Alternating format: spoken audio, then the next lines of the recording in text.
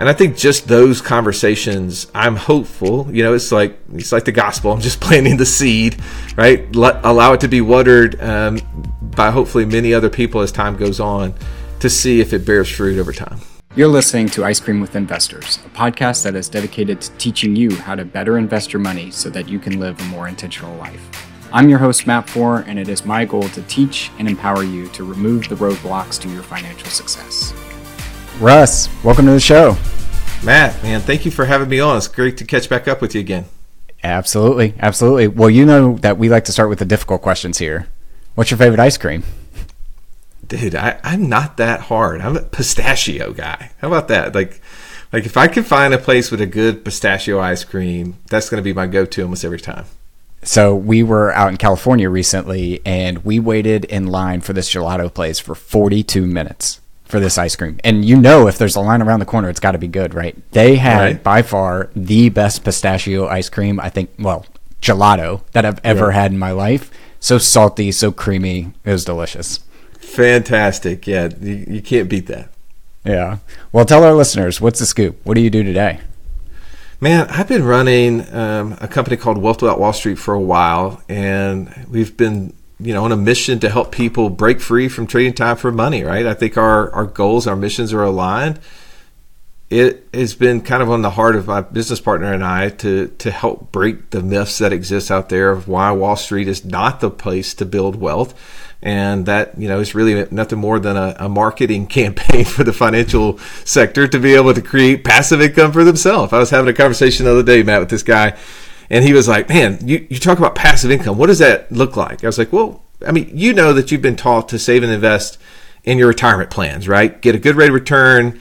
And if you do really, really good, you get to retire and run off in the sunset at like 60. He's like, exactly. I was like, yeah, that's a scam. That's a myth. And he's like, what do you mean? I was like, have you ever noticed that the financial advisors live in really nice houses, drive really nice cars, and go on amazing vacations? He's like, yeah. And I was like, did you know that those advisors get to make the same amount of money when they're on vacation as when they're actually in the office talking to you?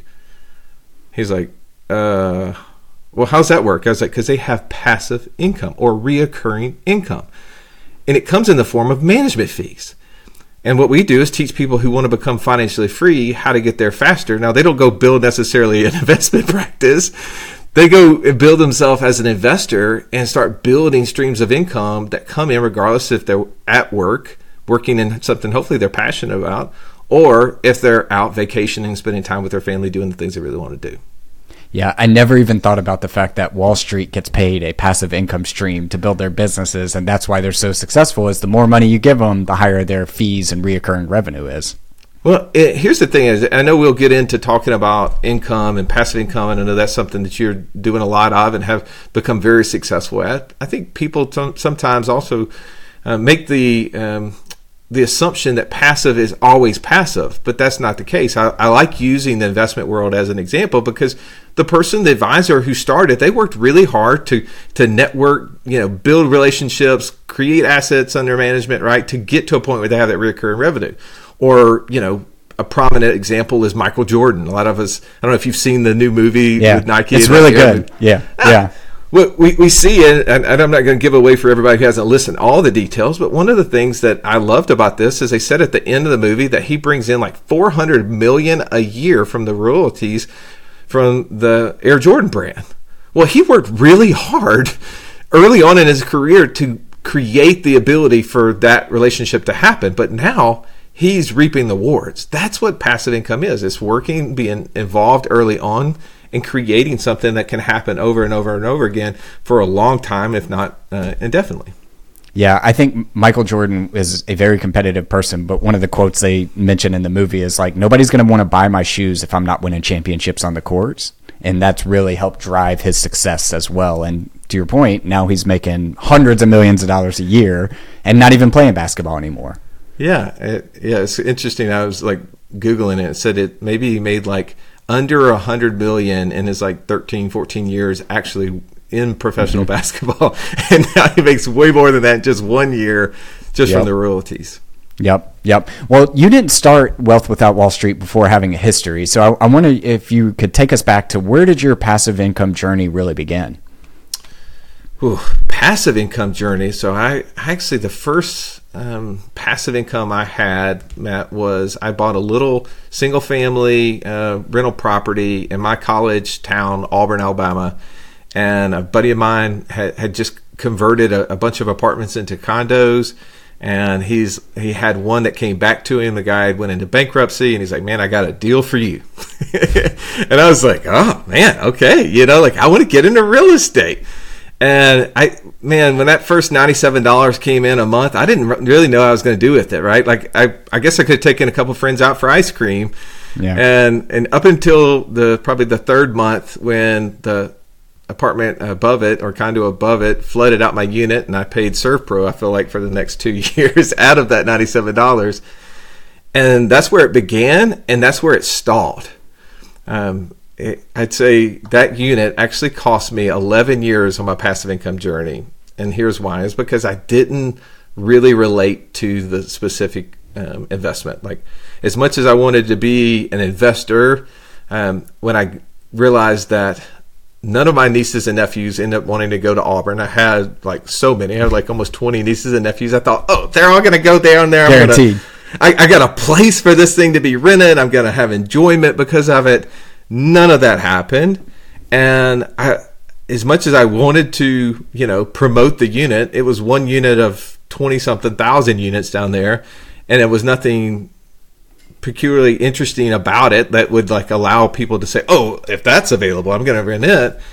And I just was like, this is what passive investing looks like. I'm out. I don't want to do it. And it wasn't until Joey and I started our podcast in 2017 and started interviewing all these really interesting people like yourself. And I just realized that there's so many more investment ideas out there that ultimately, as I didn't know what it was called at that time, I didn't know what my investor DNA was. And as I learned more about it, I realized that my investor DNA was more connected to things that I could influence and manage. And then I kind of built it up, and it spawned from there. Yeah, so I've heard you mention the investor DNA a couple times on your podcast, and really helping investors or people that come to you define what their investor DNA is. And that really comes back to what I think is clarity. Like, if you don't know which route you're going, any road will take you there. It's important that we know what our end goal is before tying what type of investment we want to do before we get there. So help us understand, if I'm sitting down with you for the first time, I've heard about passive income, I want to get involved in building passive income streams. How do you help people figure out what their investor DNA is?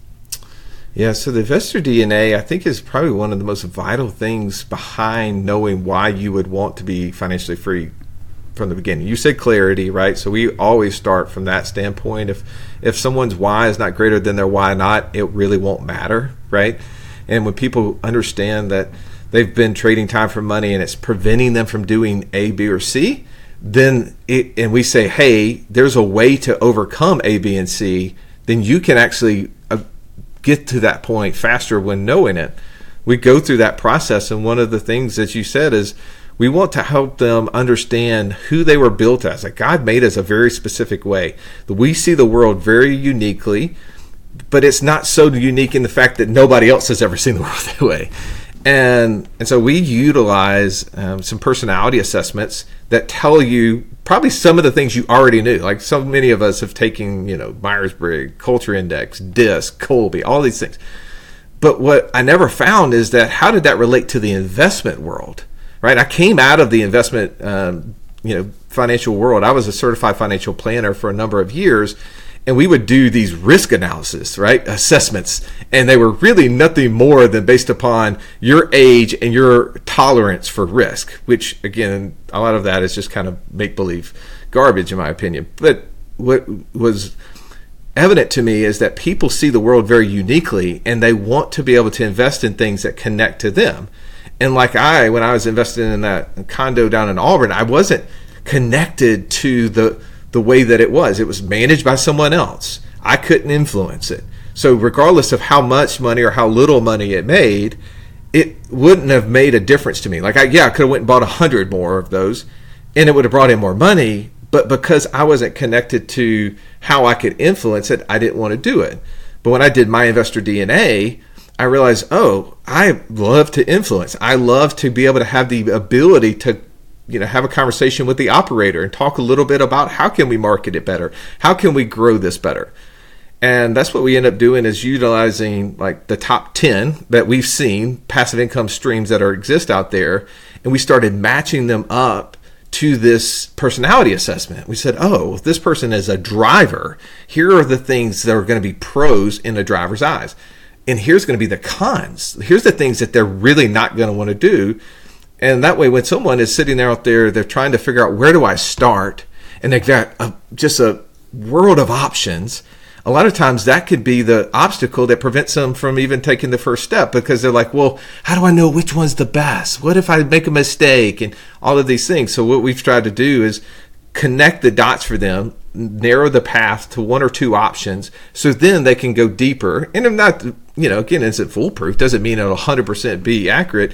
But what we found is it has eliminated a lot of things that people didn't know about an investment beforehand. And they were like, oh, because I understand that, there's no way I would want to do that. So let me try these options. And we've seen a lot of success from the people who've gone down that path. Yeah, that's really smart, because, the way I'm kind of thinking about that too is there might be some sort of asymmetrical investment that I could go down, but the ride towards that asymmetrical outcome is very ups and downs, very choppy, very up 100% one day, down 25% the next day. And whether you think you're control of your financial emotions or not, that's a really hard journey to go down. And you need to know that you're about to go down that journey. Whereas if you invest passively in like something like a real estate note, for instance, it's literally just collecting payments. There's not a whole lot of ups and downs there are going to be beyond somebody not paying a payment. So when you're going down this path, what are some of the things, you mentioned 10 income streams. If I'm more of a driver, what are some of those income streams? And then maybe balance it out. If I'm more of a passive person, steady Eddie, what are some of those? Yeah, well, the driver, right? What do we want? We want quick results. we want it to be super straightforward and see how that thing works out. The steady Eddie person, they're looking for something that anything that would be quote unquote new, hasn't been working for 25 years or longer, are probably not going to do it. I'll start with the latter, since we're there, is short-term rental. That has been something that has become very popular, very exciting for a lot of investors. And Joey and I, we had a short-term rental business for about 3 years. We actually recently just sold it, but it was something that we loved because it was new, was exciting, that appealed to us. But yet the person who is what we would say like on a DISC profile, a C profile or an S profile, very cautious, very steady, the newness of it, not understanding the volatility and the occupancy within it, is something that they are going to shy away from more times than not, right? The only time I see an S or C get involved in, say, short-term rentals is when it's something like maybe in the mountains, right? Those are down at the beach, and those properties, they have track records and histories for the last 10 or 15 years, right? Because VRBO has been around forever. It's not a new thing. Airbnb has just been great at marketing it and making it more accessible to the average person. So when I see people that want to get into short-term rentals, if they have an S or C profile, I'm like, you're going to only want to do it in these type of markets that have history. Well, for the D profile, the I profile, quick results, unique results, the ability to control and expand the business. So short-term rentals is definitely one of those areas that I see them loving. I see people in the land flipping world. I don't know if you guys have interviewed Mark Podolsky or his team, the Land Geek, before, but I love that aspect because you can kind of do deal making. You can be involved in it. It's something that you can have results fairly quickly, and it allows you to have really good returns. I see people with D profiles in private lending, right? Because again, it goes down to being able to make quick decisions and seeing results. The profile that typically more steady Eddie, the syndication route. I know that you guys are in that world, and it's one of those things that I can analyze the deal, I can see the opportunity, I can analyze the people running it, and I can minimize my risk if I want to invest in multiple deals. I love that, right? So there's lots of different kind of nuances, but for us, being able to create kind of a matrix for people to look at and see the pros, the cons, and what's all involved, both financial, time, and everything else, I think helps people narrow the path to figuring out which one's the best way for them to enter and expand.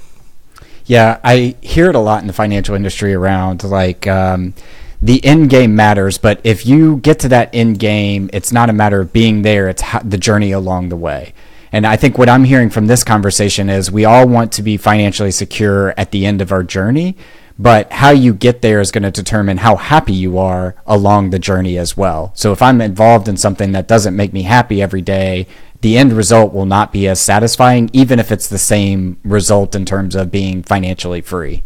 Well, I agree with that, and I'll add a little nuance to it. I don't think we have. I heard someone else say this, and I can't remember who to give credit to. They said, you don't have to be happy doing what you're doing if it makes money. But it needs to give you the ability to do something that you're happy doing, right? There's some people that we have in our community, they make, great incomes, $300,000, $400,000, $500,000 a year. They don't really like the job that they're doing, but it provides them the ability to go invest in deals and create passive income streams that's ultimately going to be their way out of it, right? And once that happens, they probably will exit that space. But also, when it comes to investing, I do think that the things that you're investing in have to be connected, because otherwise you probably won't expand. I'm just using my own experience. Is I didn't expand my investments through the single family rental property. Not that that's not a good one, right? Like, we have hundreds, if not thousands, of listeners that's exactly the way that they've created financial freedom for themselves. Like the Camuras, we interviewed them. They buy a property like every 5 days. We interviewed Mitch Steven. He bought a property like every 2 to 3 days. And had been doing it for 20 years. So it's obviously a very successful strategy, but it wasn't for me because I wasn't related to it. So I think the things that we're not connected to, we won't invest a lot, and so it won't make a difference. So It depends on the scenario, but I want to add that little caveat, because I think, in work, sometimes we can do it if it justifies the end of what we're trying to get to. But investing, I do think it's way more accurate, because ultimately the things that we really get excited about, we will put more money and more effort and more focus on it. And I think it'll help us get those results faster. Yeah, so to that point, you've talked a lot. You guys have an passive investor report that you produce out monthly. And when I was looking through that, you've got a ton of things you're involved in, from used to be the short-term rental to e-commerce's businesses to land flipping businesses to having a community and informational products and things like that. Everybody always wants to talk and point to the successes, but given the amount of investing experience that you have, what are some maybe areas that you didn't have as much fun in that investment journey, and how would you, looking back on that experience, have known that going into it so people can maybe avoid that pitfall? Yeah, well, man, the list is longer probably on the things that I've done wrong than the things I've done right. And people will say, well, Russ, should I invest in all of these things? Because I see you guys posting on all these things. I was like, well, yeah, if you want to start a podcast community, and you can call it education, right? I like lots of things, but I can justify it because we get to share it with the audience. There's a handful of things that have been super successful. There's been a lot of things that we've gotten involved in that haven't, right? I've invested in a handful of syndications that went really wrong, and because I didn't know the operators. And I had no way to influence the outcome of what was happening. And some of those deals, ultimately were not what I hoped them to be. And if I could go back and had some conversations with the people that I could have gotten deeper down that road, I think I would have either not invested or gone a different track, right? Now I've invested in some syndications because I know the operators have been able to find more about them, and have had a lot of success there. So I think, that's one area. Joey and I have put our toe in the water a little bit in the Turo and RV space.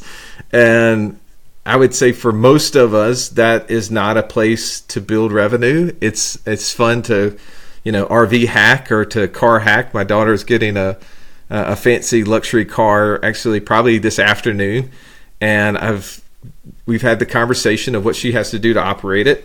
But it's not going to be a revenue generator. It's going to be a car hack. It'll ultimately pay the payment, allow her to drive it a couple times a month and enjoy it, and teach her a little bit about business. But it's not the thing that I think will have ultimate success. For us, private lending has not been as good as I would have liked it to be. Like we did some private mortgages and tied up money for longer than we wanted to. The return on them was good, but not great. And so I realized that, that's an area that, because we are not that SC profile, right? It didn't truly just match up with who we were. We wanted faster results. We wanted to be able to find another opportunity and get involved in that. And that was an area. Flipping houses for us. Like, we bought a luxury home that we were going to actually turn into like an event space. I know you're up in the Nashville area. We had stayed in a space just south of there in Franklin, and we're really excited about the idea of starting like an event location with luxury accommodations. And so we bought a property subject to the mortgage and thought that was pretty cool. And then the fact that we have low details, didn't realize that the neighborhood and the city were going to revolt on us, and they changed their minds on the rules governing that, and so ultimately we ended up having to flip that property and realize that we're not home flippers, and so that's something that we weren't going to expand into. So those are just a handful of areas from my own experience, and again, I think there's so many positive scenarios out there of people that have done all those things I just said and had great experience, but for me, those were just not a fit with my investor DNA. Yeah, and that would fit in Franklin, that last one there, if you didn't have close neighbors. If you have close neighbors, people are pretty noisy down there, I think. Yeah, exactly. You mentioned teaching your daughter about a little bit of business acumen. This is something that I'm kind of dwelling in my mind right now about how you teach the kids about money. So the kids are 7 and 5 on this side. Maybe talk a little bit about how old your kids are and some of the things you're doing with your kids to help them teach them about business, money, passive income streams. Yeah, so mine are a little bit older. So I have 17, 15, 13, and 10. And my 17-year-old is right now working with me with this Turo business. So we're about to have our second car. It's it's a hobby, not a business, right? It's not making money. But one of the things that I wanted to do is be able to teach her how a business works, right? There's cost of goods sold, there's marketing, there's all the kind of follow through, the labor, all the things. And I was struggling because the businesses I get involved in, I only get involved if there's already operators. Mm-hmm. And we'd used some of her money before. When she turned 16, I was like, okay, well, we'll take a loan against your life insurance policy. We'll go buy furniture, put it into a short-term rental. We'll let our manager manage it. The cash flow that you get can repay your insurance policy and allow you to get a new car, or a car, not new, but a car. And she did that. It was great. But there was really very little ways for me to help her understand how that business worked, because it was completely hands off to me. While she learned how money worked a little bit by, I have to, if I'm going to buy a car, I don't want to pay cash. Here's why I don't want to pay cash. Explain that. We've played the game Cash Flow for kids when they were littler, and then we went and bought Cash Flow 101 as they've gotten older. But I think, it's those real life applications that are super helpful. So they've read, Profit First, Becoming Your Own Banker. We did the Rich Dad Poor Dad for teens with them, even did interviews with them on the podcast.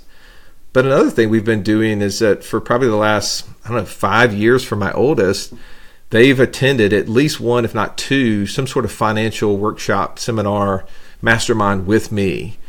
And it's fun now to see, as we do these events a couple times a year, that we have probably 10 to 20 teens that show up. The parents are bringing them. And so now they're able to create their own little groups as well and have these conversations. So that's been, one of the ways. It's making it more common, right? I think it's when it's not the conversation, the normal conversation in the household is awkward, but for us, it's more common. My son is running a snow cone vending operation right out of the playhouse in my front yard. And yesterday he realized that we live out on 30 acres, and there's his cousins. Not a lot of foot traffic. Yeah, his cousins are the closest people to us, and he's like, "Yeah, Dad." He's hit me up all last night and this morning. I think we need to buy a snow cone truck. I was like, "What is a snow cone truck?" He goes, "One of those trucks that rides around and people can buy snow cones." And I was like, "Oh, see, now he's starting to think like, yeah, the foot traffic is pretty low when we're at the end of a dead end, gravel road way out in the middle of nowhere. But if we start going to our customers, we got more opportunities." So I just, it's just fun to get them involved in these things and hopefully see them have these, conversations at an earlier age. I know I'm going long here, but I'll share one more story. I took my daughter on a trip to a college trip last fall, and we were sitting there after going and doing all the stuff, and it was fun. And we sat down in the little cafeteria area, and all of these hundreds of students are buzzing around. And I said, I want to just talk candidly about kind of what's going on. I was like, 90-something% of all of these kids walking around will get to a point where they are dissatisfied in the jobs that they're in, and they'll wonder what else is available to them. What else can they do? They'll have, done all of this school, trained to be whatever profession they're in. They'll work for 10, 15, 20 years hard, and they'll be palm to the sky wishing there was something else. And I was like, I just want to expose you to these things earlier on so you know that there are options. And if you decide to go down the same path as every one of these kids, then that's fine. But I want you to know that most of these will be searching for companies like ours to show them ways to get out of that. And I think just those conversations, I'm hopeful, it's like the gospel. I'm just planting the seed, right? Allow it to be watered by hopefully many other people as time goes on to see if it bears fruit over time. Yeah, I mean, my strategy has been to try to talk about it, try to normalize money, try to talk about adding value to the world, because that's where you're going to get your biggest return on investment. So I talk about who's the richest person in the world. It's Jeff Bezos. Why is he the richest person in the world? Because he provided the most value to more people than anyone else in the world. You can order anything at any time and it show up on your doorstep within 4 hours. That is very, very valuable, and that's why he's compensated for that. But I think it's also equally important to have a community of people that are telling the stories too, so it's not just you, the parent, in that situation. And one of the things I admire about what you guys have built is you've built that community around that. So I wonder if you could just shed some light, talk us through the Wealth Without Wall Street community, what you guys are teaching over there, and give us a little insight into what you all have going on that front. Yeah, so the community was huge for us. When we started our podcast, we did it by accident. Joey couldn't even spell podcasts. I had never listened to one. And a younger guy on our team was like, I think you guys should do this, because at the time we had a kind of a brick and mortar office, and people locally were, 99% of our clients were local. Only ones that weren't, people had moved away. And they would come into our office and they'd talk a little bit about the things they're doing with their money, and it'd be kind of exciting. And I'd share it with the next 2 or 3 people, that I thought would be, interested in something similar. And I just thought, this is very inefficient. Like, we need a way to share these ideas with everybody. And that's where our younger guy was like, hey, you guys start a podcast. And so we did. And we just thought we were going to have a weekly conversation with our existing 500 to 1,000 clients that we had built. And with that, it ultimately spawned into this much bigger thing. We've gone over 1 million downloads on the podcast, and people, doing business with people all over in all 50 states. But we realized that in order to really help all of those people, we needed a place for them to go and to feel like they were not isolated, right? Because I think one of the hardest things for us is you're listening to this podcast, you probably don't have 5, 10, 100 people or more that you can have a regular conversation about, hey, I'm investing in things that have nothing to do with my 401k or my IRA, right? I'm not going to try to work at this job for the next 40 years to ride off in the sunset. I'm looking for strategies that to let my life look more like Matt's life, right? I'm inspired by what Matt has accomplished. And I think when we don't have that community, it is sometimes defeating and sometimes prevents us from getting to that spot. And so we knew we wanted to do it. We started off with a Facebook group, but we realized that had obstacles. And, you go to look at something on the Facebook group, and before you know it, you're off into cat memes and political, conversations.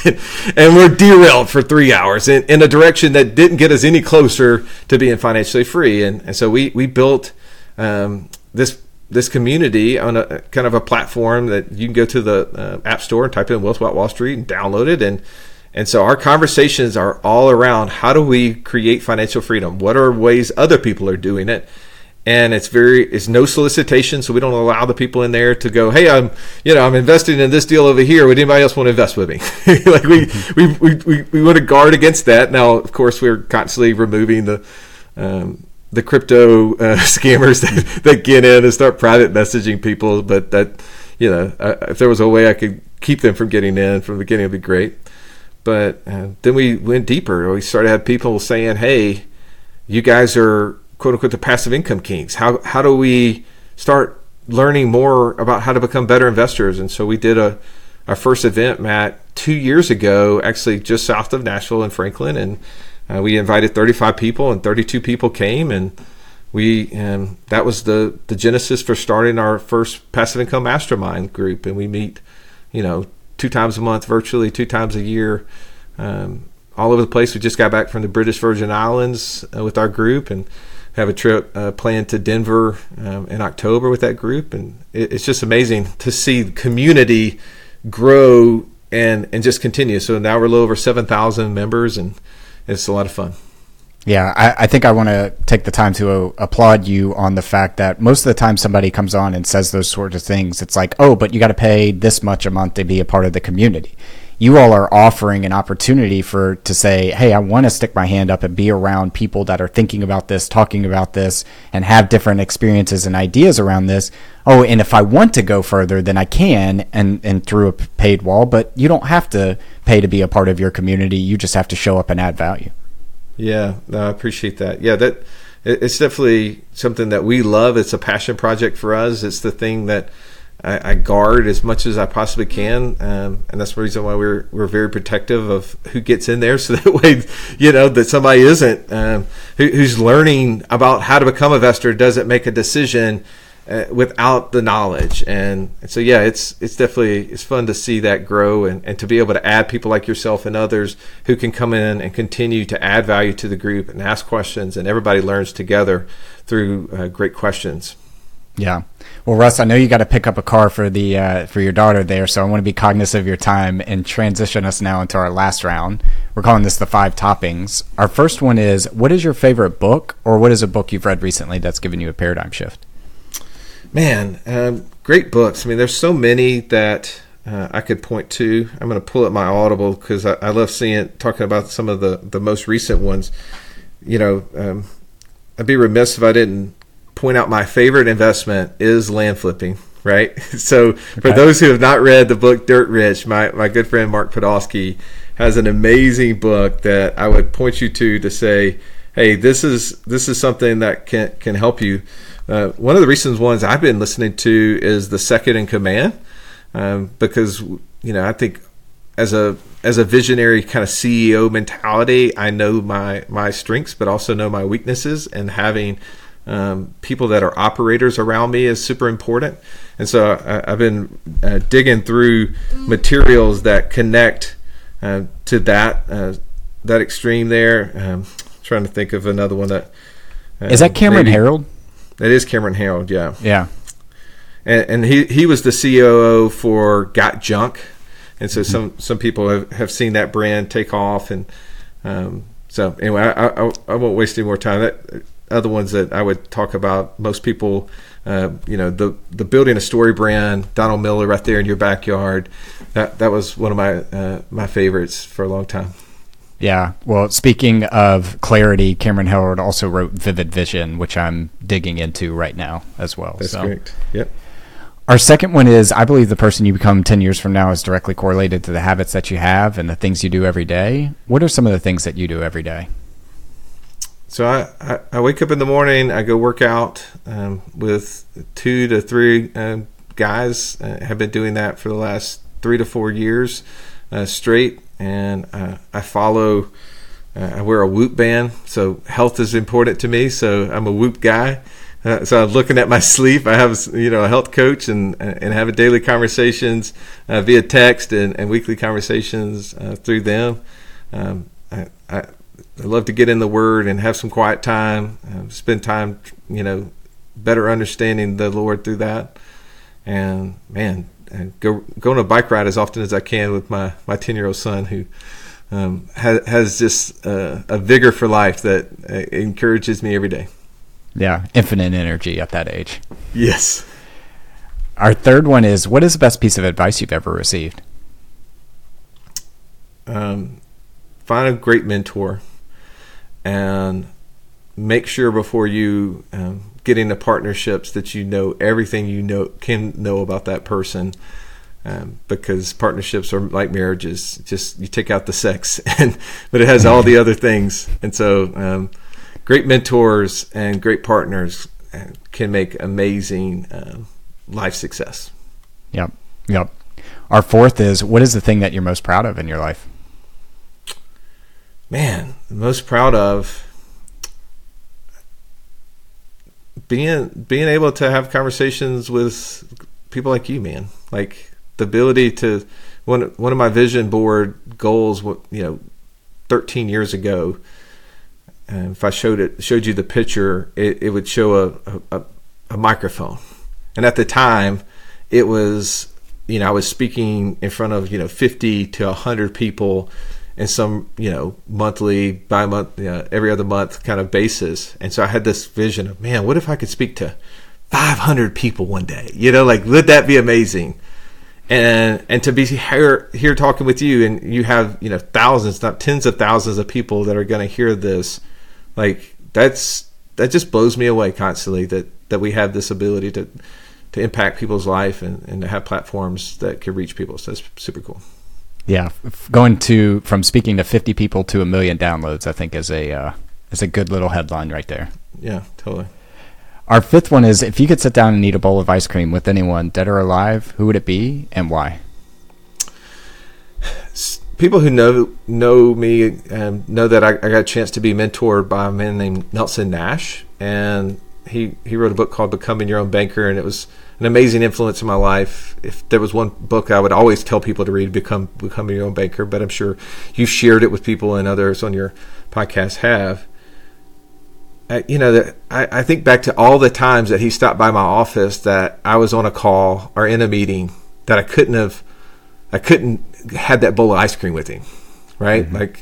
And so I think, man, if I could go back and have all of those, because every time I sat down with him and had conversation, he was the most well-read and the most interesting person that I've ever met, and he always answered questions with more questions. And I think every experience I left better and more thoughtful, and he would tell us to think about our thinking. And I would love to have more of those conversations and look forward to some point in eternity to having that talk with him. Yeah, if nothing else than to listen to that man's accent. I mean, just the best accent I think I've ever heard in my life. And yeah, you're right. We've shared the book several times on the show. I've got it hanging on the bookshelf back here because it's such an impactful book in my journey, as well as I'm sure many, many others. Yeah. Well, Russ, thanks for the time. I appreciate you coming on the show. Very impactful. If our listeners wanted to reach out to you, learn more about what you've got going on with Wealth Without Wall Street, where is the best place we could point them? Yeah, so I'd love for you, if you go to wealthwithoutwallstreet.com/ice cream with investors. We've given you basically access to connect with us in many different ways, whether it's on social, through our podcast, to join our community, or for those who are like, oh, I'm interested in a mastermind. I'm interested in being around other 8-9 figure entrepreneurs that are like scaling to 200% of passive income over their monthly expenses. We give you all those opportunities on there. Perfect. We will link those in the show notes. And then Russ, thanks for coming on the show. Man, Matt, it's a pleasure. Thank you so much. Thank you for listening to Ice Cream with Investors. If you like what we serve you here, it would mean the world to me if you would like, subscribe, and leave a review on your favorite podcast app.